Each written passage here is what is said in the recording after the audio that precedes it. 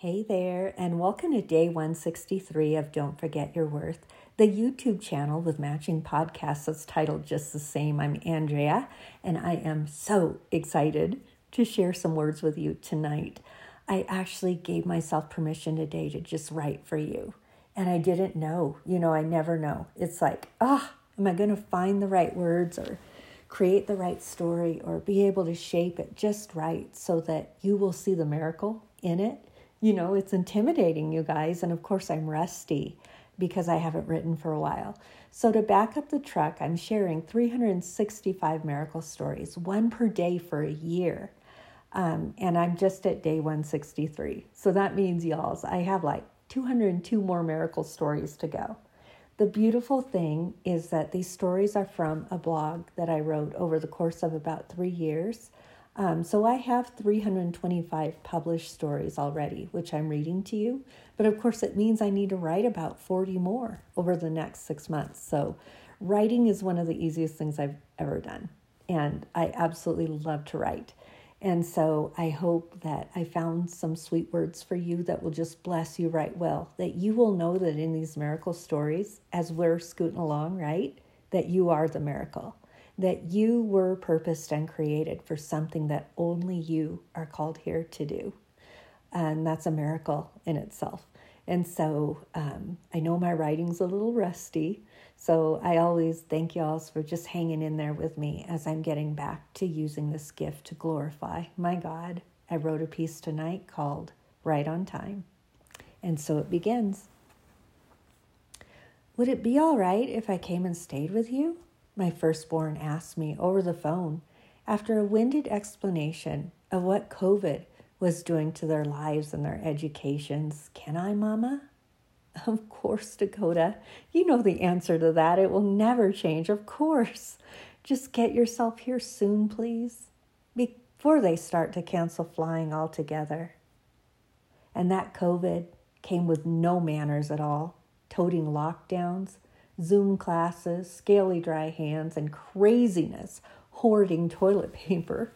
We looked like Mutt and Jeff robbers at a grocery store, masks and gloves on to protect ourselves, him at 6'6" and his accomplice at only 5'9". Me, the mama, inheriting my college-age son was way too good to be true. Thank you, COVID. As I worked from home in my large master bedroom, my son had flat taken over 2 small extra bedrooms at the head of the upstairs hallway. One small room for acting with umbrella lights, cameras, props, and scripts strewn about, and the other small room with a futon that was only about 1 foot too short for his frame and his humor, and a television for gaming at the helm. And on the weekends, we sin. We would ride wild and free up the road to see my parents and his sisters, of course my daughters, hunkered down in their very own foxhole, sharing just the same germs. We made it, him and I, ride or die. We made it. The goodbye back to USC came with tears and a most amazing text from the road on his way back home.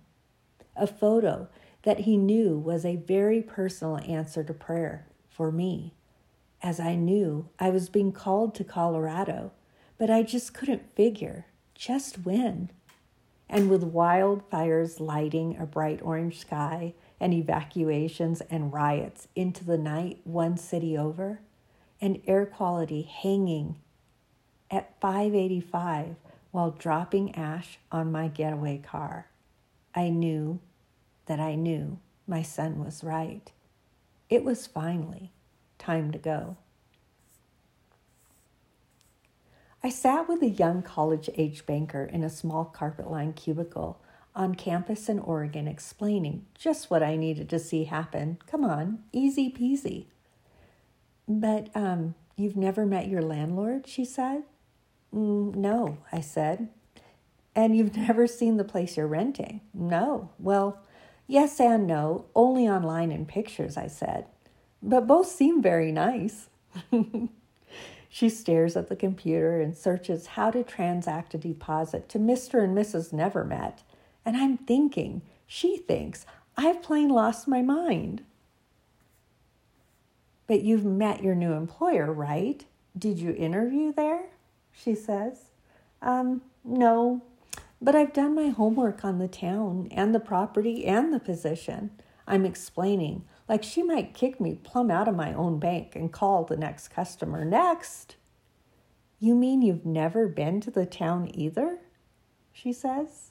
No, I said, again wondering if I was failing or passing her teenage girling test from her petite frame in a small plastic bank chair. I'm sure this all sounds surprising to you, but I completely trust God, I said. I do, I said again, with a touch of why am I even explaining this?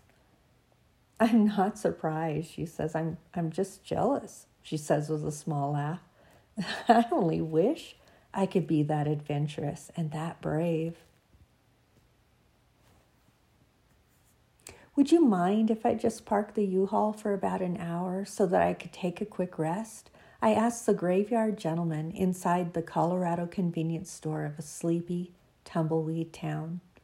It wasn't my plan, but I had driven straight through from Pendleton, Oregon, all the way to Southwest Colorado just because Moab, Utah, had, quote, no more room at the inn.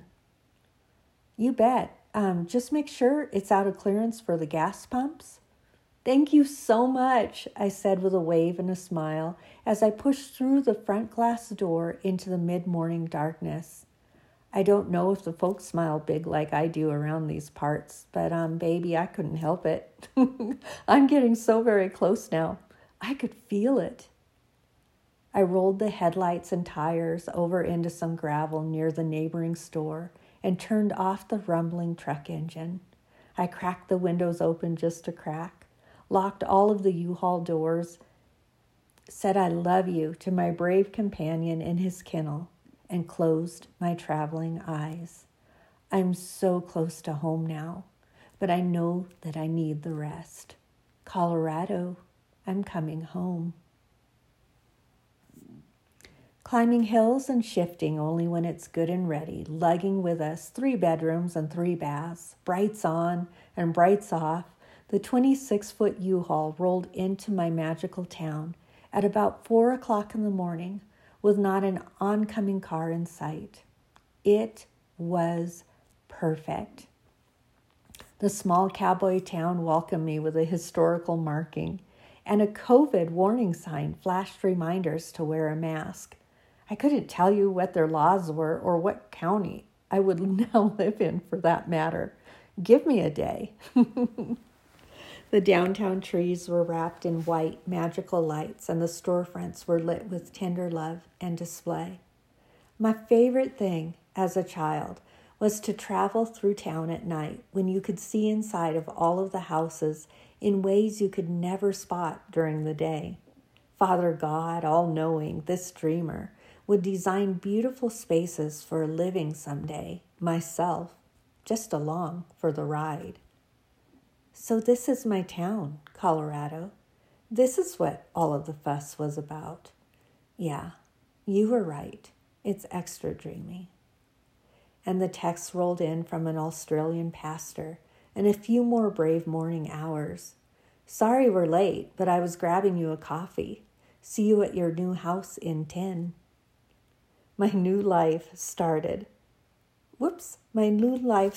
fresh with a bucking bronco on my organic coffee cup, a bear lock on my new garbage can, and somehow, some very how, I knew that I was home.